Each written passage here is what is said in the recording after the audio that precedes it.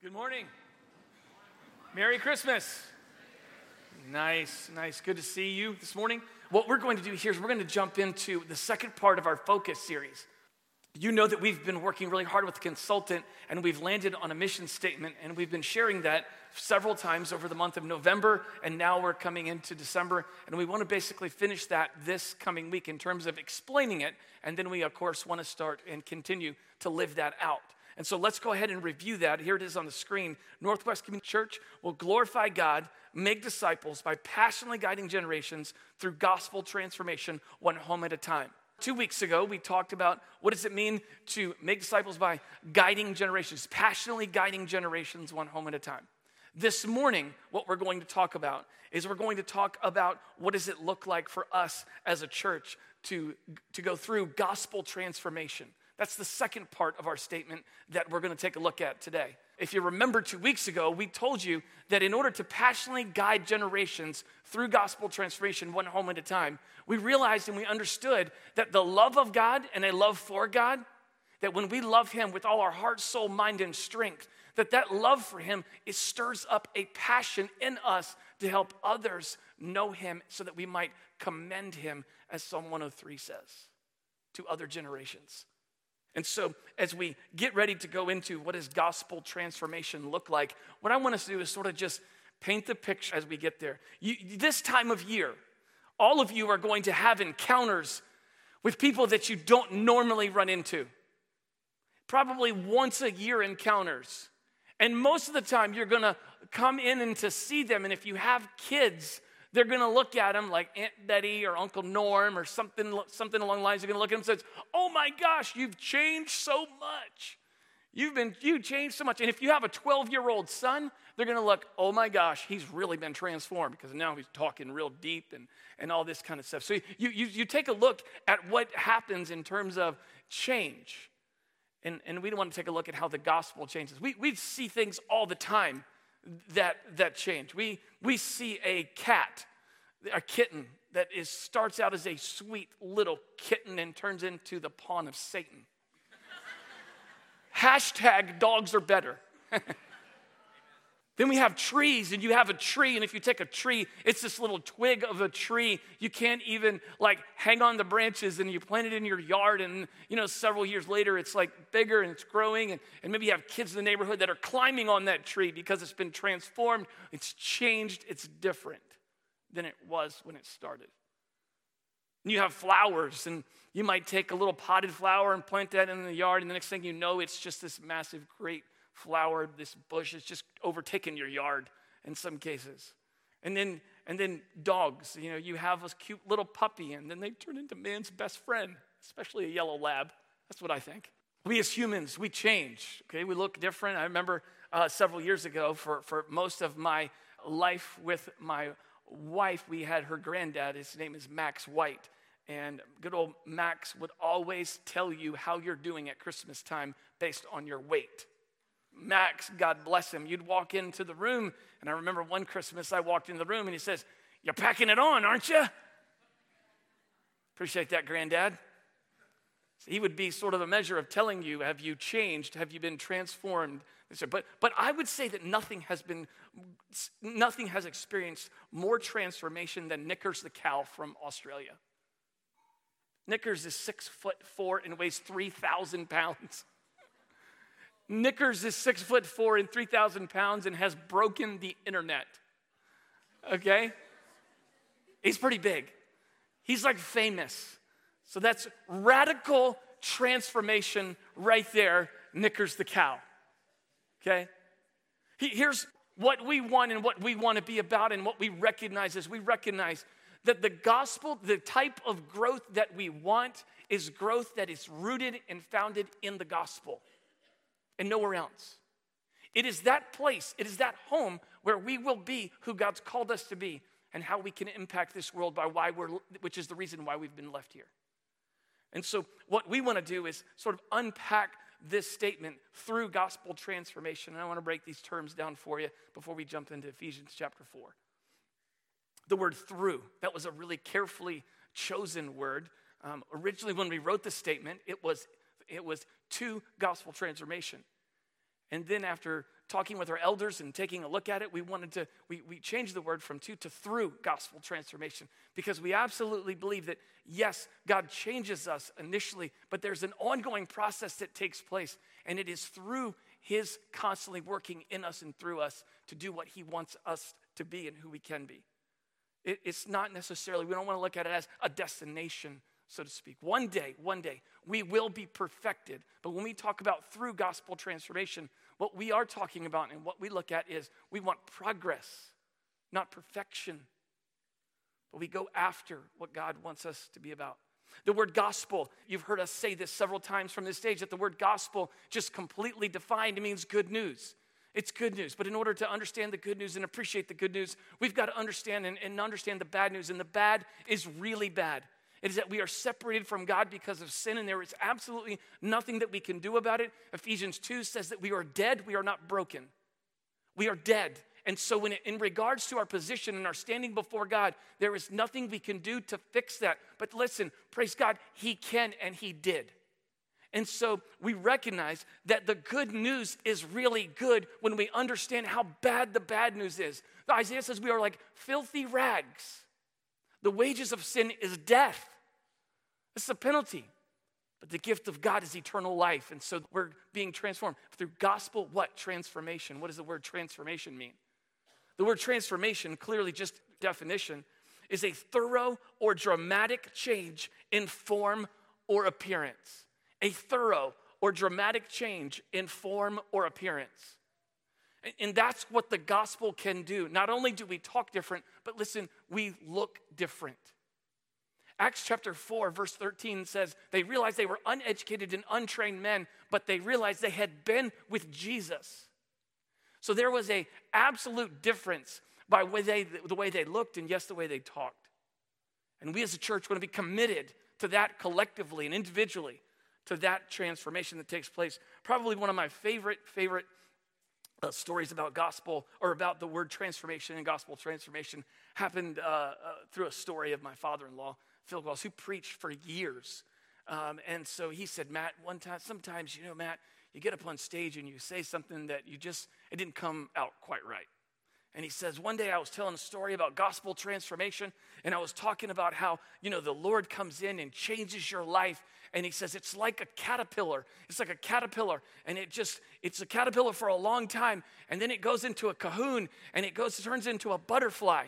And he said, at the end of the message, beginning throughout the message, I kept saying, that caterpillar goes into a cocoon, and it turns into a butterfly. And at the end of the message, the 60-year-old lady came up to me and said, for my whole life, I thought it was a cocoon. You've convinced me that I was wrong. He said, did I say cocoon? He said, I want you to know that it is a cocoon, okay? And it is what God desires for us to be about, what he desires to do in our lives is to change us. It is a dramatic change in form. And that's what we as a church will be about until he comes back. In Ephesians chapter 4, kind of helps us get into that and talk about that a little bit more. You might be sitting here going, Matt, how do we know we need to be changed? How do we know we need to be transformed? I don't think I need to spend a lot of time on telling why, but I listened to a message this week from 1989, a guy by the name of Tim Keller. And he said this, he says, you want to know if you need to be changed or transformed by the gospel? He said, just ask yourself the question, when's the last time you gossiped? When's the last time you bragged on yourself in front of everybody? And when is the last time you defended yourself to the point of losing a relationship? So I submit that to you. How do we know we need to be transformed? Well, just think about those things. Have I gossiped? Have I bragged on myself, boasted on myself? And have I defended myself to the point of losing a relationship? I don't think we need to spend a lot of time to say, yeah, we do. We need to be transformed, and we can be transformed. And the text says that we can be, because God is so good and there's no one like him. The book of Ephesians was written by a guy by the name of Paul, and we're familiar with Paul. He's written a lot of books in the New Testament. He was a persecutor of the church, and he killed Christians. And then all of a sudden, God changed him in Acts chapter 9, and he comes and he is planting churches all over the place. And what it's modern day Turkey and Asia Minor. And so here we see that Paul writes a book to the church at Ephesus, the Ephesian believers. And he writes a letter to them, basically trying to tell them, hey, listen, I want to remind you what you have. He was there for 2 years teaching them all that he knew about God and how they could follow him and be used by him. And he is looking back in prison and he's writing them a letter. And so chapters 1, 2, and 3, he basically says, this is what you have. I don't want you to forget this. In Ephesians chapter 1, verse 4, it says, he lavished his love on us. I get so overwhelmed and so taken back when I hear that word lavished. He lavished his love for us. In Ephesians chapter 1, verse 7, it says, he chose us before the foundation of the world. In Ephesians chapter 2, verse 1, it says we're dead. And in Ephesians chapter 2, verse 4, it says, but God, who stepped in and changed everything. And so then and we get to chapters 4, 5, and 6. At the end of chapter 2, he says, we are his workmanship, created in Christ Jesus for good works that he prepared for us in advance. And then he just goes into gets to chapter 4, and he says, okay, now I want to show you how. Now I want to demonstrate how you can do this. He's so concerned about them living out the gift by which they have received. And I believe God is too. That Paul is echoing the heart of God. That he's so concerned that we live out what we believe. That we're open and surrendering ourselves to this beautiful message that changes us from the inside out. And it's obvious and we are different because of him. I like Ephesians chapter 4 because Paul does get a little saucy in his language. He gets a little firm because he doesn't want them to live the old way. He wants them to live in the new way. And of course, we'll get to that in just a minute. The churches at Ephesus were surrounded by rank paganism, gross sexual immorality. It boasted, the city of Ephesus boasted of the great temple of Artemis and making shrines to Artemis and the god of Diana. And it was a playground for gross immorality and rampant sinfulness. Here's a quote for you. The church at Ephesus was a small island of despised people in a giant cesspool of wickedness. And let me understand something to you. The sovereign God that we serve instructed Paul to take this beautiful message and go and set up shop in the middle of this cesspool of wickedness. Put him right there in the middle and said, go for it. You've got an unbelievable message. He is beautiful, we just sang. And so Paul comes and he is going to encourage them to live for him and let them see the new life. So what I'm going to do is we've got Ephesians chapter 4, 17 through 5:2, 17 through 5:2, and then we've got 3 points that will summarize everything as we conclude. Okay, so we're going to read a couple verses, talk about it, read a couple verses, talk about it, and then we'll summarize there at the end. Here's the first verse that I want to read to you is verse 17. It says, now this I say and testify in the Lord, that you must no longer walk as the Gentiles do. Understand this is not a racial thing. This is basically just you're either a believer or you're not a believer, and the Gentiles represented those who were not believers. And so he's saying to them right now is, hey, I know you were born in this city. I know you grew up in this city. I know you were running with them. I know you went to the places they went to. And I know you said some of the things that they did. And I know you did some things that they did. But here's what I want you to know right now, is I want you to not walk as the Gentiles walk, because you're not that person anymore. So he says, hey, don't walk as the Gentiles walk. All right, keep going. And this is where the Gentiles, he even summarizes. This is where he gets a little saucy right now. I think it's awesome. He looks at him and he says that you must no longer walk as the Gentiles do. And here he summarizes, it says, in the futility of their minds. They are darkened in their understanding, alienated from the life of God because of the ignorance that is in them due to their hardness of heart. He's looking at them and telling them that in the futility of their minds, you have to understand that this is an incredibly educated city. It is based on intellectualism. And he's telling them, sitting there, saying, they may be smart in a book sense right now, but they do not know what is the way of life. And he says the word futility is basically defined as empty. So they can puff up themselves with all this academia, but listen, if they don't know Jesus, they're empty. They're empty. He says also, what are they? Listen, we want to be in the light and walking in the light. That's what the scripture teaches us. He says, they are darkened in their understanding. They're alienated from the life of God. Do you want to be alienated from the life of God? I sure don't, and I don't want you either. That's not living a transformed life. Because of the ignorance that is in them due to their hardness of heart. Let's keep going to 19. They have become, here's what happens when you push God away. You're callous to the things of God and you're sitting in this cesspool of wickedness. What happens? It says they have become callous and have given themselves up to sensuality. Listen, this phrase wrecked me 2 weeks ago and even this week. Greedy to practice every kind of impurity. That's what they desire. That's what they want. This is the way of those that are not believers. This is the old life. This is what you did. I don't want you to do this anymore. I don't want you to walk in those environments that would tempt you to do such things. It says that they were greedy for impurity. And this is beautiful in verse 20. It is unbelievable because here's this great conjunction. And we have this conjunction. We want to know what's its function. Okay, yeah, okay. All right. So we want to know what's the function. And so we look at that conjunction and we say, but this is not the way you learned Christ. This is not the way you learn. This is not the way you grow.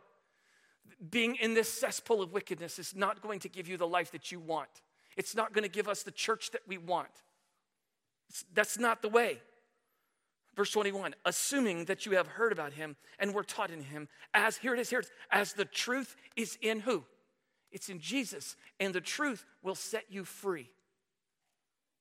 Verse 22, oh boy, he comes down here and he's talking about putting on and putting off, and it's talking about clothes.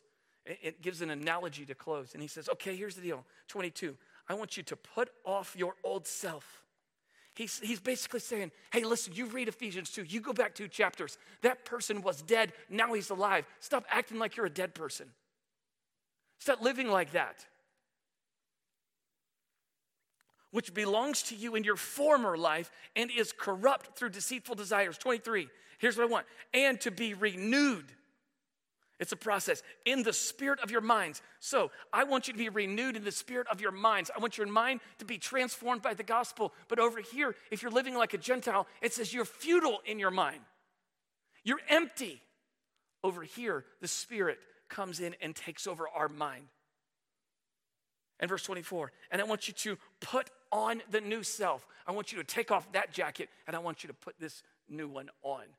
Because you are a new creation, 2 Corinthians 5:17 says. I love, some of you know this, but I have since 2012 been a chaplain for the Cary Fire Department. And what am I responsible for doing? Basically what I do is Station 7 and Station 8. So the one right here on 55 in Carpenter Fire Station and the one by Mills Park Middle School up that way on Green Level Church Road. I just go in and check on the guys. They see a lot of things.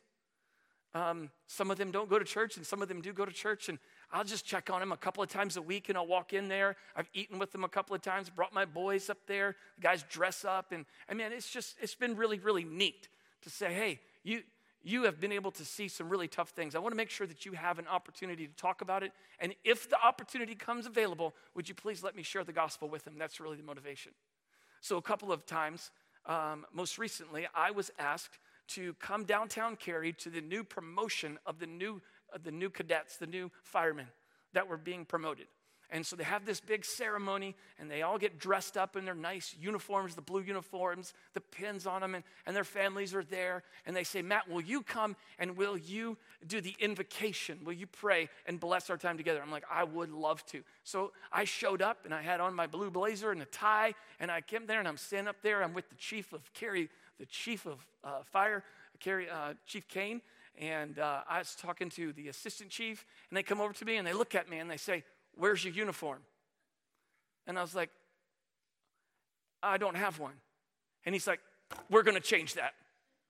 You're going to take that jacket off, and we're going to give you a uniform. And I'm like, that's awesome. That's unbelievable. And I'm like, I'm one of you guys.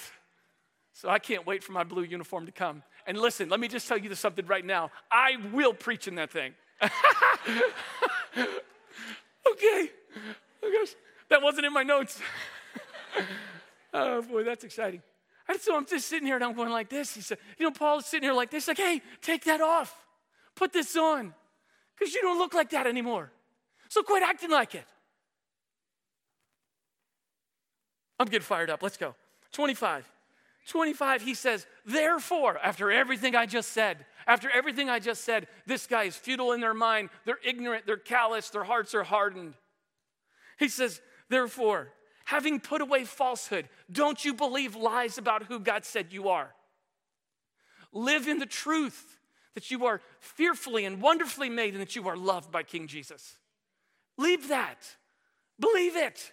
Don't believe the falsehood. And then he says, keeps going. He gets real true with us about our words. Let each one of you speak the truth with his neighbor, for we are members of one another. So it's, hey, I've got the truth that's within me. And listen, when you're transformed, it's hard to keep that in. So it's, hey, speak the truth with one another. Because this message that's transforming you can transform the one next to you. So don't hold it in. Let our yes be yes. And the gospel transforms our commitment to telling the truth. Verse 26, this is so important for every relationship that you have. It is so important for this Christmas, for what we're getting ready to see. The encounters that you're going to have with family members, they will tick you off. They will say things that they shouldn't say. But this is a very important verse right here for us. Be angry and do not sin. Do not let the sun go down on your anger. And give no opportunity for the devil. Because when we harbor that bitterness and we harbor that anger in us, it just gives the devil a footstool in our life. Jesus was angry when he came into the temple and he saw them buying and selling and trading and doing all this stuff.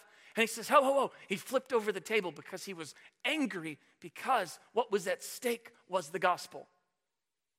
What was at stake was the gospel. So yes, is it okay to get angry? We're made with emotions. It is okay to get angry. But we don't get angry and sin, and there's a fine line for that. And how do we understand that? The Spirit of the living God that is in us. Because in the flesh, oh no, we will say things we should not.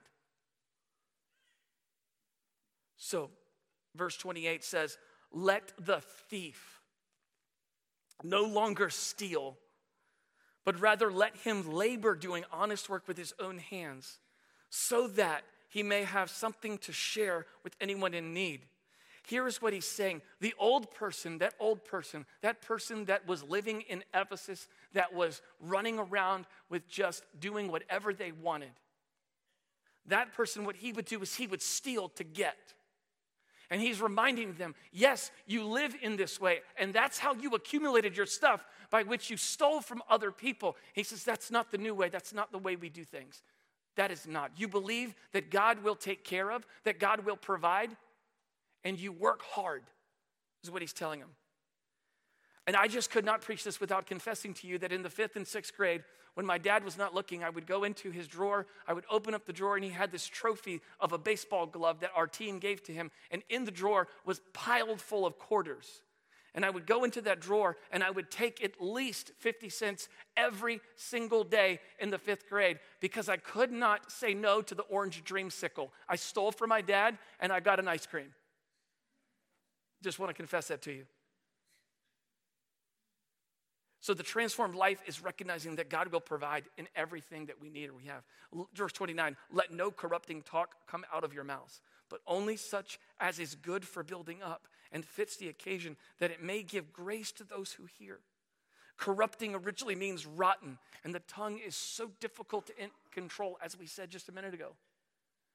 And so yes, he's telling us to walk this way and talk this way, of course, but what he's saying here is I want you to make sure that you understand how dangerous our speech can be in the life of a believer. It can tear down or it can build up.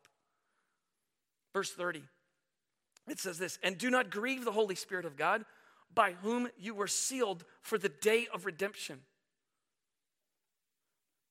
The new life of gospel transformation is possible simply by the Holy Spirit. Then he comes on to verse 31 and it says this. I need you to understand, let all bitterness, you got to understand that word before bitterness. Let all bitterness and I'll even say this, and all wrath, and all anger, and clamor, and slander, be put away from you, along with all malice. Be kind to one another, tenderhearted, forgiving one another, as God in Christ forgave you. The natural tendency of our lives is to be negative, to be cynical, and to see things what God has not done as opposed to what he has done. He's trying to convince us and show us that a life that is submitted to the Spirit of God, that allows the gospel message to transform us, will allow us to use our words to build up and not tear down, so that the world will see that we are different and that we have been transformed like we said we have been. Then he summarizes it all up here in chapter 5, verse 1. He says, therefore, after everything I just said over there, what do I want you to do? I want you to imitate God. He's the model. I want you to imitate God as beloved children and walk in love as Christ loved us and gave himself up for us, a fragrant offering, where we get our word perfume, or a sweet smelling incense to God, offering and sacrifice to God. And so our walk was so important to Paul. Yes, he wanted to see that we were changed by the gospel, not just in being saved, but also in our walk. And so I want us to take a look at what do we see about gospel transformation. What do we learn about gospel transformation through this text? If I could just summarize this here in our time together. If we take a look at a couple of things right now, what is the first thing that we see? Well, if we remember, 2 Corinthians 5:17 says that if any person gives their life to Christ, they become what? A new person or a new creation. Old things pass away. Behold, all things become new. And so the first thing that I want you to see right now is very clearly that the gospel transforms our standing before God. We must see and recognize that when we were born into this world, we are born separated from him, and there is nothing that we can do about it. Nothing. And the gospel comes in to transform the way that we stand before God. When God looks at us before we repent and follow him and say yes to him, he looks at us and sees our sins. But when the gospel comes in to change our standing, when God looks at us, he does not see our sins. He sees the forgiveness. He sees his son standing before us. And so we need to understand that. What does the gospel do? The gospel transforms our standing before God, which is critical for you and I to live out this statement that we said we were going to do. That we're going to passionately guide generations through gospel transformation, one home at a time. We must recognize that our standing before God, that we are justified before him, that we are clean before him. Doesn't mean that we continually repent, but from a time where we just ask him, God, I want you to save me. And in that moment, our position has been changed. That moment that our position has been changed. And so then we jump down here and we see, well, what else? What else do we see? What else? Well, number 2 is the gospel transforms our walk. Verses 25 all the way to 5:2. I'll just sort of walk through this a little bit in summary. In chapter 17, he says, the gospel transforms our walk. And he says, I don't want you to walk this way, the way of the Gentiles. In verse 17, he also says the way we think. So the gospel changes our minds, what we think. The gospel changes the way we talk. He said, put away all falsehood. In verse 26, when we get angry, so the gospel transforms our emotions or keeps them in check. And in verse 28, it says, I don't want you to steal anymore. I want you to work hard. I want you to trust God. I want you to believe that he'll provide for you. And so the gospel transforms how we live out this life of accumulating things. The gospel also, it transforms our kindness. And how are we to be kind and tenderhearted through the power of the Spirit? Verse 32. In verse 32, it also says, I want you to forgive each other as God in Christ forgave you.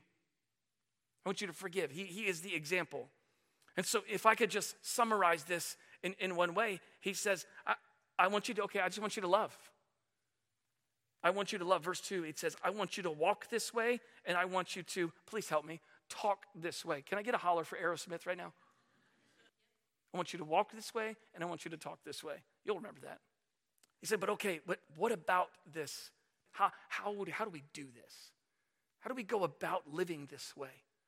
Okay, he's going to change my speech. He's going to change my mind. He's going to change what's important to me. How do we continue to go about that? We recognize that it is an ongoing pursuit. The word sanctify means to cleanse.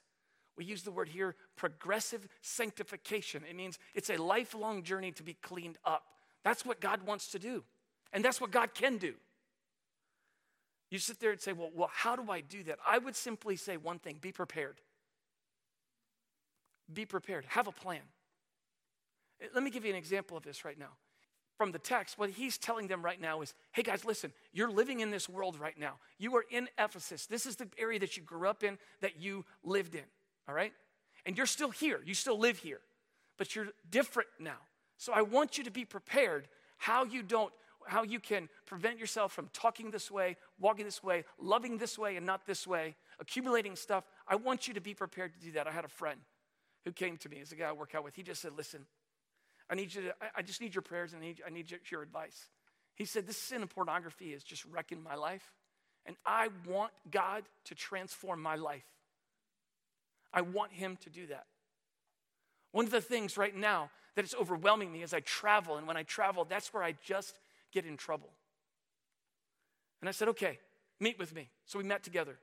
I said, come on, this is a plan. This is how we're going to be prepared, all right? You're going to go to this city, all right? You're going to listen to these sermons. You're going to go to the main lobby of the hotel. You're going to finish your meetings. You're going to eat dinner, and you're going to go to the main lobby of the hotel, and you're going to sit in there, and you're going to listen to these sermons, and you're going to listen to him listen to this guy preach and speak, and you're going to listen to that for like 3 or 4 hours. That's what you're going to do. And I said, and right before you go back to your room, you're going to take like 3 pills of melatonin. We said, hey, I just want you to take melatonin, man. And I want you to go back and I want you to go to sleep. And next day, I want you to just ask God's grace to give you strength to fight through it. But here's what happens. There's the way we think and the way we talk and the way we love and the way we forgive and all this kind of stuff. So how do we do it? There just needs to be a plan and a preparation to do that. And that's where we together collectively come together and help each other out. And I would say this. If there is a time where you have messed up, I want to introduce you to a term. You've heard it before. It's called amazing grace. And don't ever forget that. It's amazing grace. And it is something we all desperately need. The last thing I want us to see is that, yes, the gospel transforms our position before God. The gospel transforms our walk with God. And finally, the gospel can transform our city. Please believe that he can do that. You know, we're not here by accident. We don't live among the people that we live among and stuff like that. Here's what it says. The gospel can transform our city. If you take a look at where they are, I want to give you a little example of what's going on. Paul comes into Ephesus, and what is traditional for what Paul would do is he would go to the synagogue. Okay, he would go to the synagogues, and he would stand in the synagogues, and he would basically preach the gospel. Well, as he was in the city of Ephesus, and he was in the synagogues there, he was there for 3 months preaching the gospel. He was there talking about what the gospel can do. Well, while he was there, they got really upset at some of the things that he was saying, most specifically the resurrection of Jesus, and so he got kicked out. He literally went almost across the street just to another part of the city, and he went to this place where there was a school of Tyrannus. Tyrannus was an individual who set up this place to teach Gentiles about God. And so he comes in, and he goes to that place, and he stays there for 2 years. And what does he do? He takes the people who were once Gentiles, okay? And they took off that jacket, and they come over here and put on the jacket that is marked by the blood of King Jesus. And he sits them down for 2 years, and he just tells them, this is the gospel, and this is what the gospel can do in your life. And here's what took place. Let me read you a couple of things that took place.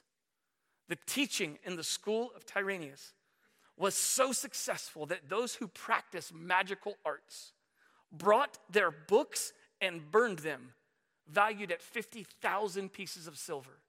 Because guess what? The gospel can transform our city. I'm going to read you what it says in Acts so that you have a full picture of this. This is Acts chapter 19. It says, "And it happened while Apollos was at Corinth, that Paul, having passed through the upper regions, came to Ephesus. And he went into the synagogue and spoke boldly for 3 months, reasoning and persuading concerning the things of the kingdom of God. But when some were hardened and did not believe, but spoke evil of the way before the multitude, he departed from them and withdrew the disciples, reasoning daily in the school of Tyrannus. And this continued for 2 years, so that all who dwelt in Asia heard the word of Jesus, both Jews and Greeks. Silver shrines began to fall off. The church was looked at as something that had some great things going on. The reputation was they were well organized, they were busy, they were growing, and they were expanding, and they were doing the will of God, not because they were great people, but because they served an incredible God. What the gospel does to a city, this message, it did it to a city. So, the gospel can transform our city. Who are we? We are passionately guiding generations through gospel transformation, one home at a time. He is good. He's alive. He can do this. And I would sit there and say, first and foremost, has he ever positionally transformed your position before him? Have you ever looked out and said, God, I am not a believer? And I would beg you and plead with you today to say yes to him. I'm not asking you to raise your hand or come forward. I'm just asking you to seriously consider the claims of Christ. He said, I'm the way, and I'm the truth, and I'm the life, and no one comes to the Father except through me. I'm asking you to really, really consider who it is that we sing about, that we teach about. And I would ask you to ask him to transform your life, because he will. And whether right now you are a believer, but you are acting like a Gentile, I would ask you in the name of Jesus to surrender and give everything over to the one who deserves everything. We are fully free to come in here as we are, but we are not free to stay that way. It is the gospel who transforms our position. It is the gospel that transforms our walk. And it is the gospel that can transform our city for his glory and our good. I love you guys. Let's pray. Lord, I love you. Thank you for who you are. You are so good. You are great. There is no one like you. Jesus, you are enough. You are sufficient. There is nothing in this world worth what you are. We recognize, God, that yes, there are times in our lives where we do look and act like Gentiles. But Lord, we as a church ask for your forgiveness for that. Help us not to do that. Help us not to say we believe and not live that out loud. We recognize that you are beautiful, that there was no one like you. We recognize that you are good, even when we don't understand. We recognize that you are alive. We recognize that you make us alive. So thank you for your transforming power. There is nothing like it. So use the songs that we get ready to sing as we declare that only you is our allegiance, and should it be. We love you. We desperately need you. In Jesus' name I pray.